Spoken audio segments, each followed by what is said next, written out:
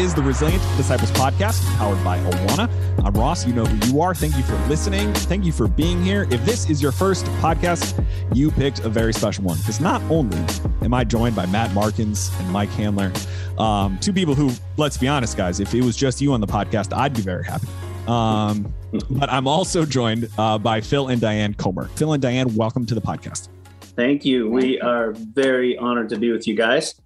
And we've already been having some fun chatting away here. Yes, the podcast that doesn't get aired is sometimes just as impactful as the one that does. I want to start, I'm very familiar with your work. Those of us here, and odds are most people are familiar with you guys. But for those who don't know, what is your ministry? What does the scope of that look like?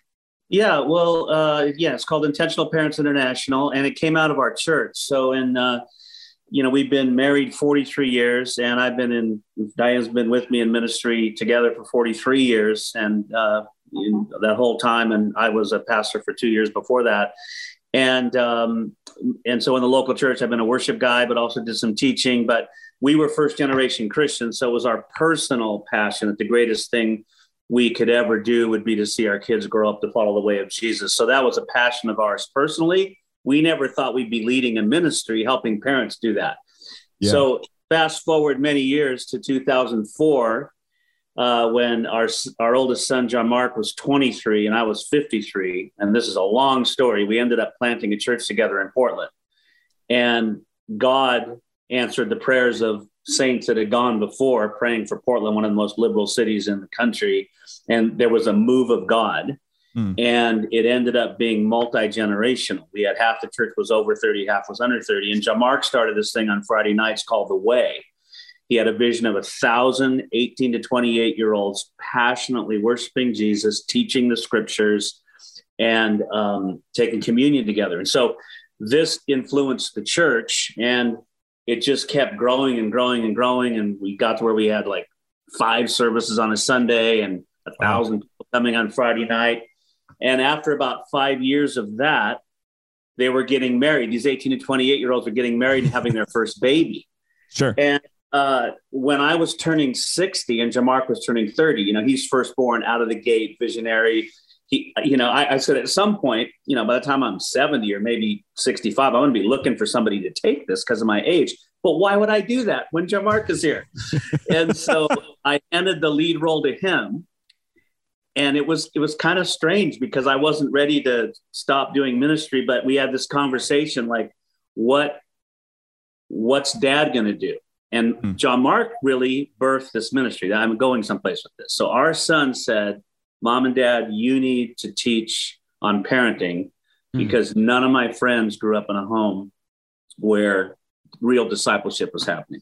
So honestly, we looked at each other like, Diane had taught something called Hearts on Fire to about 60 young moms when the church was young. And Jamark was taking notes and running sound for her. So she finished that and she said, I'll never do this again unless you do it with me, because we have to reach fathers. And so we looked at each other. We go, we've taught together before, right? And we realized, no, we never have. And so it was quite a learning curve for us. We got into arguments and there was spiritual warfare. Wow, we were being opposed by some group of demons in Portland because this is such an important message. God wants mothers and fathers to raise their kids in the way of Jesus. Long story short, we finally came up with a conference, and to our shock, there were so many people wanted to come. We had to turn people away. We had to do it again, and 400 more people came. There was such a hunger that we realized, hey, I think we're called to do this. That's a story behind it. It came out of a move of God in a church, a move of God among young parents. And interestingly, that's mostly who follows our ministry. And when you're older as we are, that's really a joy. And Awana was hugely influential in our kids and our love for the scriptures, because everything we do is just rooted. I mean, when we put this conference together, it was just like, what's the Bible say? Yeah. And how can we bring biblical hope and practical help to parents? So anyway, that's And even more, it came out of our story as first generation Christians, not raised in Christian homes. And we looked around at people around us, and it just seemed like everybody in the church just seemed to know what to do. Well, of course, we realized that wasn't really true. But that set us on a quest from the minute our firstborn was born to just search the scriptures, because nobody seemed to be, they could tell us concepts and principles, but when it came down to practical, what is biblical discipline? What does it look like? Is that different than punishment? And so we spent really the better part of our lives just diving into the scriptures through the lens of first generation parents, wanting to not only pass knowledge about our faith to our children, but as first generation Christians, we were afraid. We understand how awful and how empty the world's way of thinking is. And we did not want that for our kids. So, yeah. Well, yeah, just thank you guys for your work. You know, you don't need to hear that from a random 30-year-old dude from Chicago, but just know, like, one of the things that is so impactful to me about what you guys have done is it started from that passion, and it started from that place of humility, because I think so often when it comes to parenting, it's the source of my greatest insecurity, right? It's the source of many parents' greatest insecurity. So it is not surprising to have something flourish, because people here feel like they can come with those questions. They can come with that baggage. They can come not knowing what to do. And that community begins to help shape them. Yeah. You're going to say something, but I wanted to at least respond to that. Yeah, no, one of the things that I valued about your book, and if for those of you who are out there and haven't read the book, Raising Passionate Jesus Followers by Phil and Diane, you really should pick it up. They didn't come on here so that they could sell books, but being somebody who has read it and who enjoyed it thoroughly and has a notebook full of notes from it, it is an invaluable resource. That being said, and as you guys talk about being first generation believers, so oftentimes what we're finding are that the parents who are bringing kids to Awana perhaps at one point walked away from active church participation and are now feeling the maybe some sort of stress or pressure, whether assigned by themselves or assigned by all their family members, to get their kids in church, right? Maybe it's a cultural pressure, maybe whatever it is. There's this kind of, I should return to these things. Yeah. As you have coached and walked with many young parents through that kind of first generation, right? The first generation experiences God, as you guys wrote about. The second generation knows God, but maybe doesn't experience him. And by the time you get to that third generation, oftentimes the knowledge and experience are gone. You talk about this, you bring this up in terms of even like how Israel went about things and things of that nature. How should that young parent who's feeling the pressure to get their kid back in church or instill these things that they feel might be far beyond their expertise, how should they go about even kind of reintroducing Christian principles, truth and doctrine back into their lives, so that their young children, like Ross here, whose, kids are 6 and 2, 6 and 3. 2, yeah. How can parents kind of re-engage in a faith that maybe they quote unquote took a break from or walked away from for a little bit? Well, Ross, you're not some random dude from Chicago. So we're blessed that God's used our ministry in your life, and he's going to use you in our life now. I think it starts, your question, my answer to that is this, that's the second step. How do I get my kids back in church? The first is for the parents. So that's why our ministry is Intentional Parents International, because you can't pass on what you don't possess. So when we get to the end of our conference and we just filmed it, it's in film now, but one of the things we say is in all humility, are you a passionate Jesus follower? Mm-hmm. If not, what is it in your life that needs to go? Because usually there's other gods that are there, and things that need to be cleansed in the heart and in the home. And then once mom and dad are truly walking with God, like the mouth speaks out of that which fills the heart. And then there'll be this inner desire to bring my kids along the way. So it's not like just, but this does happen. Having kids is so beautiful because it does make parents suddenly look at this miracle that they've been handed. God. And then they suddenly start asking them these deeper questions, you know. Yeah. That desire to get them into church is good. But the first thing, I guess, to answer your question, first thing I'd say is to the mother or father, like, man, have you just really discovered the joy of experiencing Jesus? I mean, really walking with him and seeing him lead and guide, and are you in the scriptures daily? And then when that starts happening, then you can then pass it on to your children. So like Diane says, we want the parents to be the heroes, right? Yes. Yeah. So we're trying to produce this year, especially some materials for parents to be able to not read somebody else's book to their kids, but actually lead their kids in an understanding of who God is by the use of his names, because the names describes his essence. So that's coming really soon. But, you know, my story of coming to faith started with my parents, who had at one point had some sort of an association with a faith, didn't raise us that way. But when we were in high school, for reasons I don't even know, they're with the Lord now, decided, hey, our kids don't know Jesus, and we're not sure we really do either. Let's go find a church. Yeah. So they, you know, packed up all 5 of us, 3 kids, 5 of us in the family, and started visiting all these different churches with no real criteria, just waiting to see what was the one. We stumbled upon a church, which is actually the church where Phil and I met years later. But I was in high school by this time. And heard the gospel for the very first time. My parents knew the gospel, but weren't following Jesus and could not have explained it to me. No. So that's a good way of bringing your family, is all of you get in the car together, and instead of sending your kids to church, all of you getting into a church together that meets all of your needs, is able to speak to children as well as to adults. And honestly, within just a couple of years, our family was completely transformed. Just this move of God. And, you know, it was, and so she didn't stumble into some dead church. So I always tell people, you know, the first thing, are they talking about Jesus? And are they saying, turn in your Bibles too, you know? Yeah.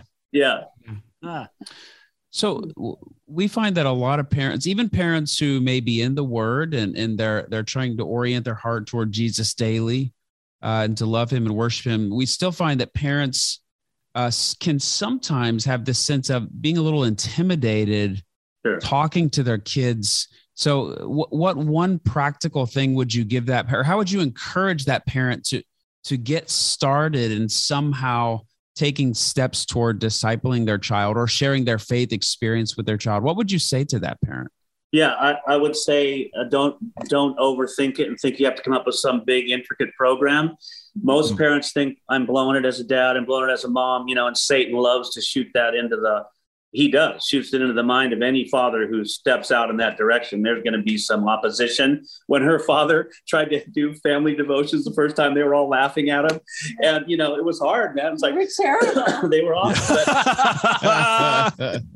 I like to tell parents, look, you need to realize Diane, I steal from my wife. She says you parent out of relationship. Yeah. No one has more influence over your son or daughter than you, and they never will. And you have a relationship with them. And of course, like marriage, every relationship takes time and tending to it. But once you stay close to your kids and you love them, and this is where, you know, I like to say, God is using you to shape your kids. He's also using your kids to shape you, right? Yeah. People are like, I get so angry, I lost my temper. And you kneel down to that 2-year-old and you say, hey, daddy was angry. And that was actually sin. I asked God to forgive me for yelling at you. Will you forgive me too? And the 2-year-old goes like, whatever, sure. You know, you're actually modeling that you live. Were you in my house this morning, Phil? That happens today. But that is so powerful because you're showing your kids that you live under the authority of God, and you're just, they're going to watch you. And they are going to copy you. And sure, they're going to pick up some of your faults too. You know, it's painful to see your faults walking around on little legs, right? That's a joke that we crack, but they're going to see the good things too. And so, and then there's just so many ways you can do it. You can take a 3x5 card with one short verse that you got from Awana. And you just say to a father, hey, start passing it around the dinner table while you talk about whatever, you know, how was soccer game today? You know, hey, let's memorize this verse. You know, you read it, you know, sweetheart. And then there, you can do that. As soon as our kids could read, they'd already been getting up for years, crawling up in Diane's lap on this big green chair that we destroyed. And she's got her pot of tea and she's got her Bible, and they're leaning their head on her shoulder with their teddy bear, and they're experiencing this. And as soon as they can read, we just say, okay, now you're going to go do what you've been watching mom do. And then you guide them and you make it really simple. And you say, okay, I want you to read, Psalm 1 and tell me one thing about God, or if you don't understand it, come talk to me. So, I just think we overthink it. And when you do that, that's why Deuteronomy 6 says, when you rise up, when you walk by the way, when you drive in your car, when you lie down, it's an ongoing conversation. And if mom and dad are truly walking with the Lord, it just comes into everyday life, Yeah, that's good. So many stories like that. So this might not be the most dignified way to ask the question, but I'm curious to respond from all four of you, because I think if someone's listening to this and they are that intimidated parent, one of the things that they're intimidated by is this understanding that they are the primary influence. They may not use that language, but they get that they're the primary influence on their kids, but this fear of not knowing how to do it. And I love sort of lowering the bar of entry to make that more accessible. But all four of you have done the thing, right? All four of you are raising disciples. And in your guys' case, you are raising disciples who are now raising disciples. And we're all human. We all fall short. So I'm curious, when there is this temptation to follow, we'll say, messages from outside forces, where it's things like, the joke I always use is, if you're a practitioner listening to this, it's filling the snack cabinet before you're working on the primary discipleship of that particular weekend. And I'm curious, for all of you as parents, or for you guys as you listen to parents, how do you get back on track? When you have felt like pulled away from the primary thing being the primary thing, what are the things that God says to you, or the practices that help you get refocused on discipleship being the most important thing you can do with your kids? I think number one, it has to do with the practice of getting up earlier in the morning and spending time in the Word of God. Mm-hmm. And as you're spending time in the Word of God, and you're doing it as a mom or you're doing it as a dad, from those shoes, not as a preacher thinking of how you're going to teach it, but as a mom thinking, I want this for my children, or as a dad thinking, I need to make sure I'm developing some of this in my children. Thanks for listening. We'll be right back. Our kids are growing up in a digital Babylon, with access to excess as we grapple with the changing dynamics of our post-Christian culture. The need to move to the timeless practice of child discipleship is more critical than ever. Therefore, the Awana team is excited to invite you to the second annual Child Discipleship Forum, happening September 22nd and 23rd in Nashville, Tennessee, or online. At the 2022 Awana Child Discipleship Forum, you'll hear from leading voices on culture, children, and local church ministry. Our incredible lineup of speakers includes John Mark Comer of Practicing the Way, Trillia Newbell of Moody Publishers, David Kinnaman of Barna Group, and many, many more. This year, you'll learn from surprising results unveiled by Barna Group and Awana, with new practical research to help you disciple kids in a changing culture. Whether you join in person or online, you'll experience community and belonging. And you'll connect with like-minded leaders in this critical conversation as we discuss, pray, and pursue more robust and purposeful child discipleship in our churches and homes. Register by March 31st to take advantage of the lowest prices available for the forum. Sign up today at childdiscipleshipforum.com. Then all of a sudden the Bible just comes alive for you as a parent, as a disciple maker. And you're thinking, I just discovered this. I want to pass this on to my kids because I don't think they know it either. So I think number one is the practice of a morning quiet time in the Word. When you're praying for your kids, you're praying in the Scripture for your kids. All of a sudden it opens you're reading Proverbs and you see all these verses about godly relationships and what it means. Or you're reading Ephesians and you're seeing how we're to treat each other, what good communication is. And then that just translates into conversation with your kids. Your kids start calling each other names, for instance. And you just read that morning in Ephesians, do not let no unwholesome word proceed from your mouth, but only such as is good for edification according to the need of the moment. And you've memorized it with your family because you have a lot of moments that are needing edification, right? Yeah. And so all of a sudden now it's become ingrained in your family culture of this is what we believe. We blow it all the time, but when we blow it, we apologize to each other because we believe that this is the right way to love each other, is with edifying, encouraging words and by eliminating unwholesome words towards each other. Yeah. And you do that over a 10-year period of time from when they're beginning to talk and relate to each other and argue with each other. And it becomes like, this is who God is. This is who he wants us to be. This is the way of love in our families, which then even as adults, then changes the way we discuss politics, because no unwholesome words proceeding from our mouth, only words that edify changes the way we are as people. Oh, and sure. hopefully then changes the way they raise their children. It starts with one family, and the first family, like for Phil and I, we had to break a lot of really unwholesome words out of our vocabulary because we hadn't been raised this way. We've been raised more like the rest of the world is being raised, in a very antagonistic, tell the truth.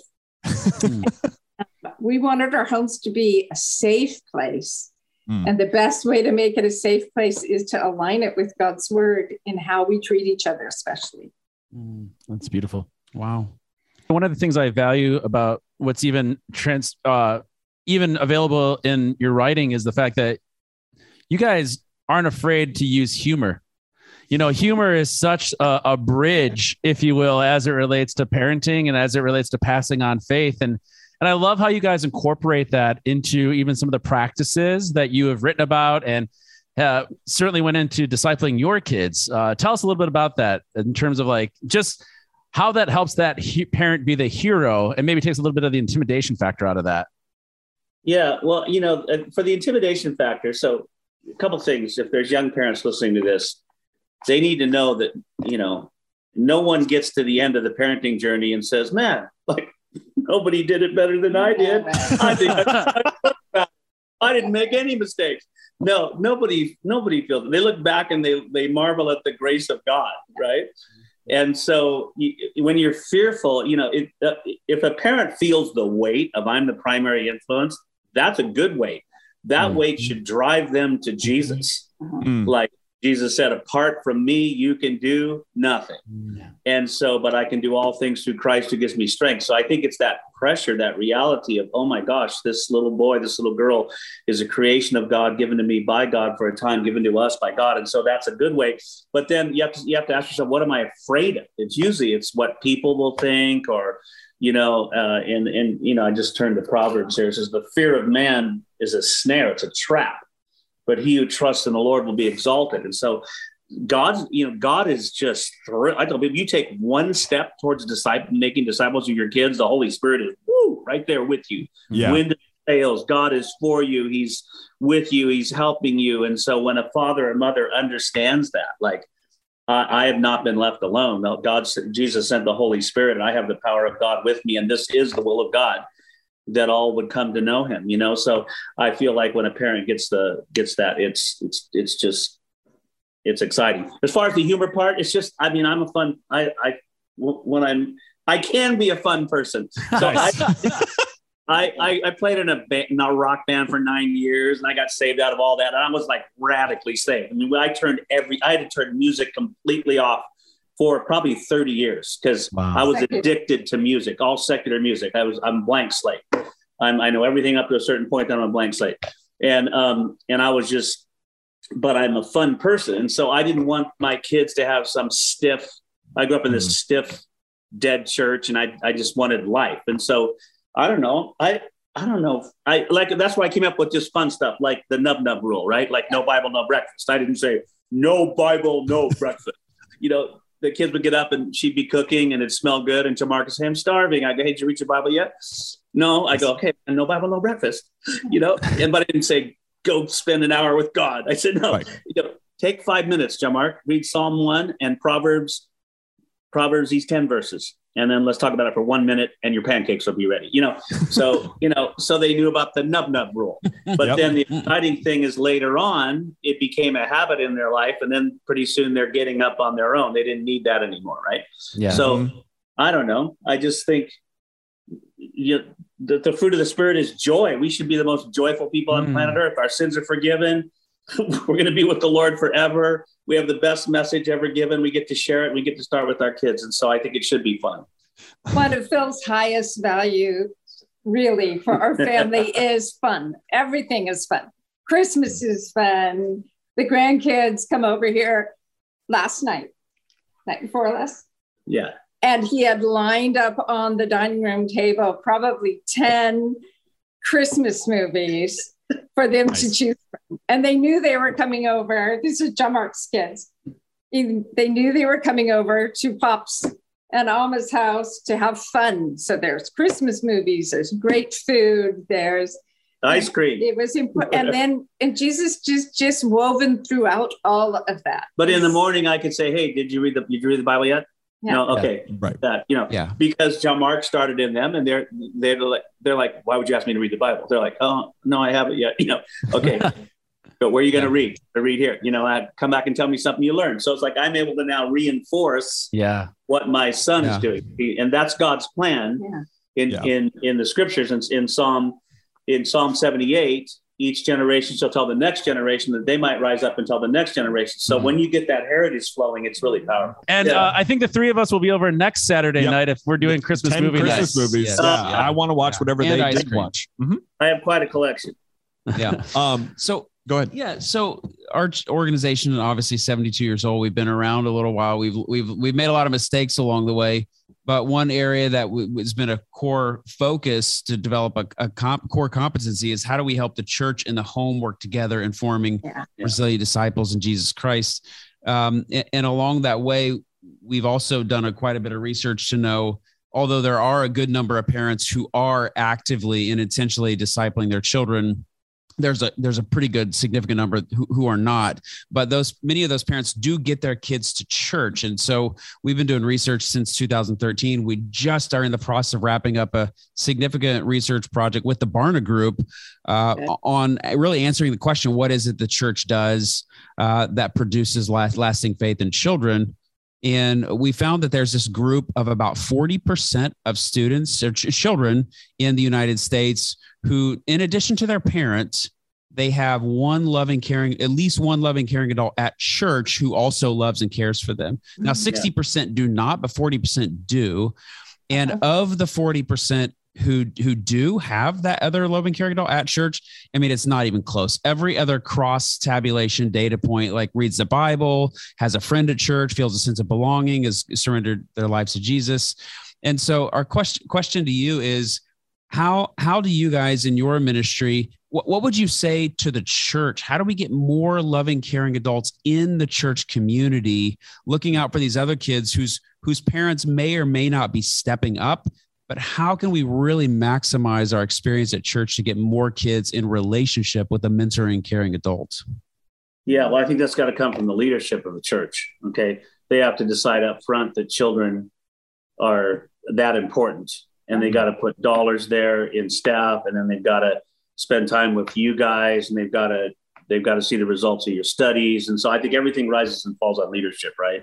And so, we always sought to have our kids. In fact, we left one church because the children and youth ministry was not really what we knew it needed to be. And it wasn't about making disciples. It wasn't about making disciples. It wasn't even about, so I always think you got to start with the 40%.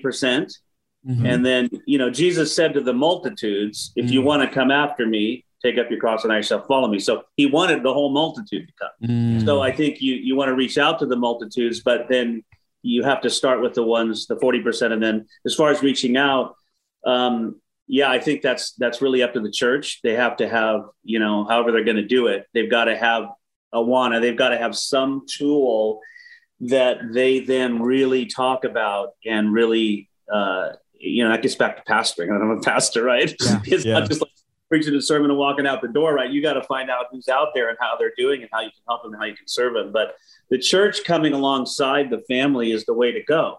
It's just in the 80s, it got in a little bit in the 90s, it was more like, oh, if I just bring my kid to church and dump them off at church, they're going to make a disciple out of them, right? Yeah. And you guys know, we kind of figured out that isn't going to work. Mm-hmm. It has to happen in the home. And our youngest son, Matthew, he was a youth pastor, a really good one for a long time. And he's super passionate, like John Mark, completely different personality. But it broke his heart when he would see a hurting kid and realize he couldn't fix the problem. Mm-hmm. Because it was the father, and he could help and he could come alongside and he could cry with him and he could pray over him. But the problem was in the home. And so I feel like it's a both and. So it's like the home is the world in miniature, but when the church comes alongside and you have that partnership, that's the way God intended it. And that's what Jesus meant when he said, who are my brother and sister and mothers, anyone who does the will of God. He wasn't dissing the nuclear family. He was just saying that's what the family of God is for, is to come alongside. Yeah, that's good. Because we do raise our children in community. Right. Mm-hmm. And how much stronger it will be if it's in the church community. And when we have community groups that don't exclude the children, it's very convenient to get a babysitter. Yeah. But it's so much healthier if a community group is meeting together regularly for a couple of years and the adults are getting to know the children and the children are getting to know the adults. Absolutely. That is just healthy and safe kind of environment where we do actually. And then if we kind of gain some of the same terminology, so we are understanding and supporting each other in the discipling of our children, that could be really healthy, especially to kind of bring parents along who don't have a lot of strength in these areas yet, but they've got mentors within their own community group. Can we just make this really explicitly clear? Are you saying it's okay to form these community groups where they're intergenerational, where you have the children who are getting to know the other parents and you're really forming a web of relationships around that child? Is that what you guys are saying? I'm saying that's the healthiest way to raise our children in a community of Jesus followers. Now, maybe the kids, when they're young, are not right in the middle of the living room while some sort of a study is going on. Maybe they're shuffled off someplace and they have a teenager kind of entertaining them a little bit, but they're eating a meal together and they are running around together. And we talked earlier about the country of Albania that we're all kind of loved. Wow. Well, I was teaching a Bible study to moms. There were about, 18 moms and I don't know how many kids. They were just hanging from the rafters in a little apartment. One gal was nursing her kid. Oh, yeah. Run up. It was crazy and chaotic. But what impressed me so much about the church in Albania is they really parent together. They really actually parent each other's children. They're watching, they know what the mom wants. And so they're watching over each other's children together, because Albanian Christians really live in close community. And we are largely missing that in America, but the younger generation is catching it and are trying to put an emphasis there. And I just applaud that. I wish we'd had more of that when our children were young. The Resilient Disciples podcast is powered by Awana. Thanks to the donations of generous folks like you, Awana partners with 62,000 churches in 130 countries to make resilient disciples. When you give to Awana, you are investing in lasting faith, young people who will engage the culture with the gospel and fearlessly lead the church into the future. To make a donation to this mission, go to awana.org/lastingfaith today. Subscribe to the podcast today so you never miss an episode, and check out the show notes of today's episode for relevant links from this conversation. The podcast is mixed, edited, produced, and hosted by me, Ross Cochran. Our theme song is Fresh Air by Christian hip-hop artist Josiah Williams and hits by Jude. You also heard I'll Let Go, provided by Josiah Williams from his album Rerouting 2. Thank you for listening. We'll talk to you next week.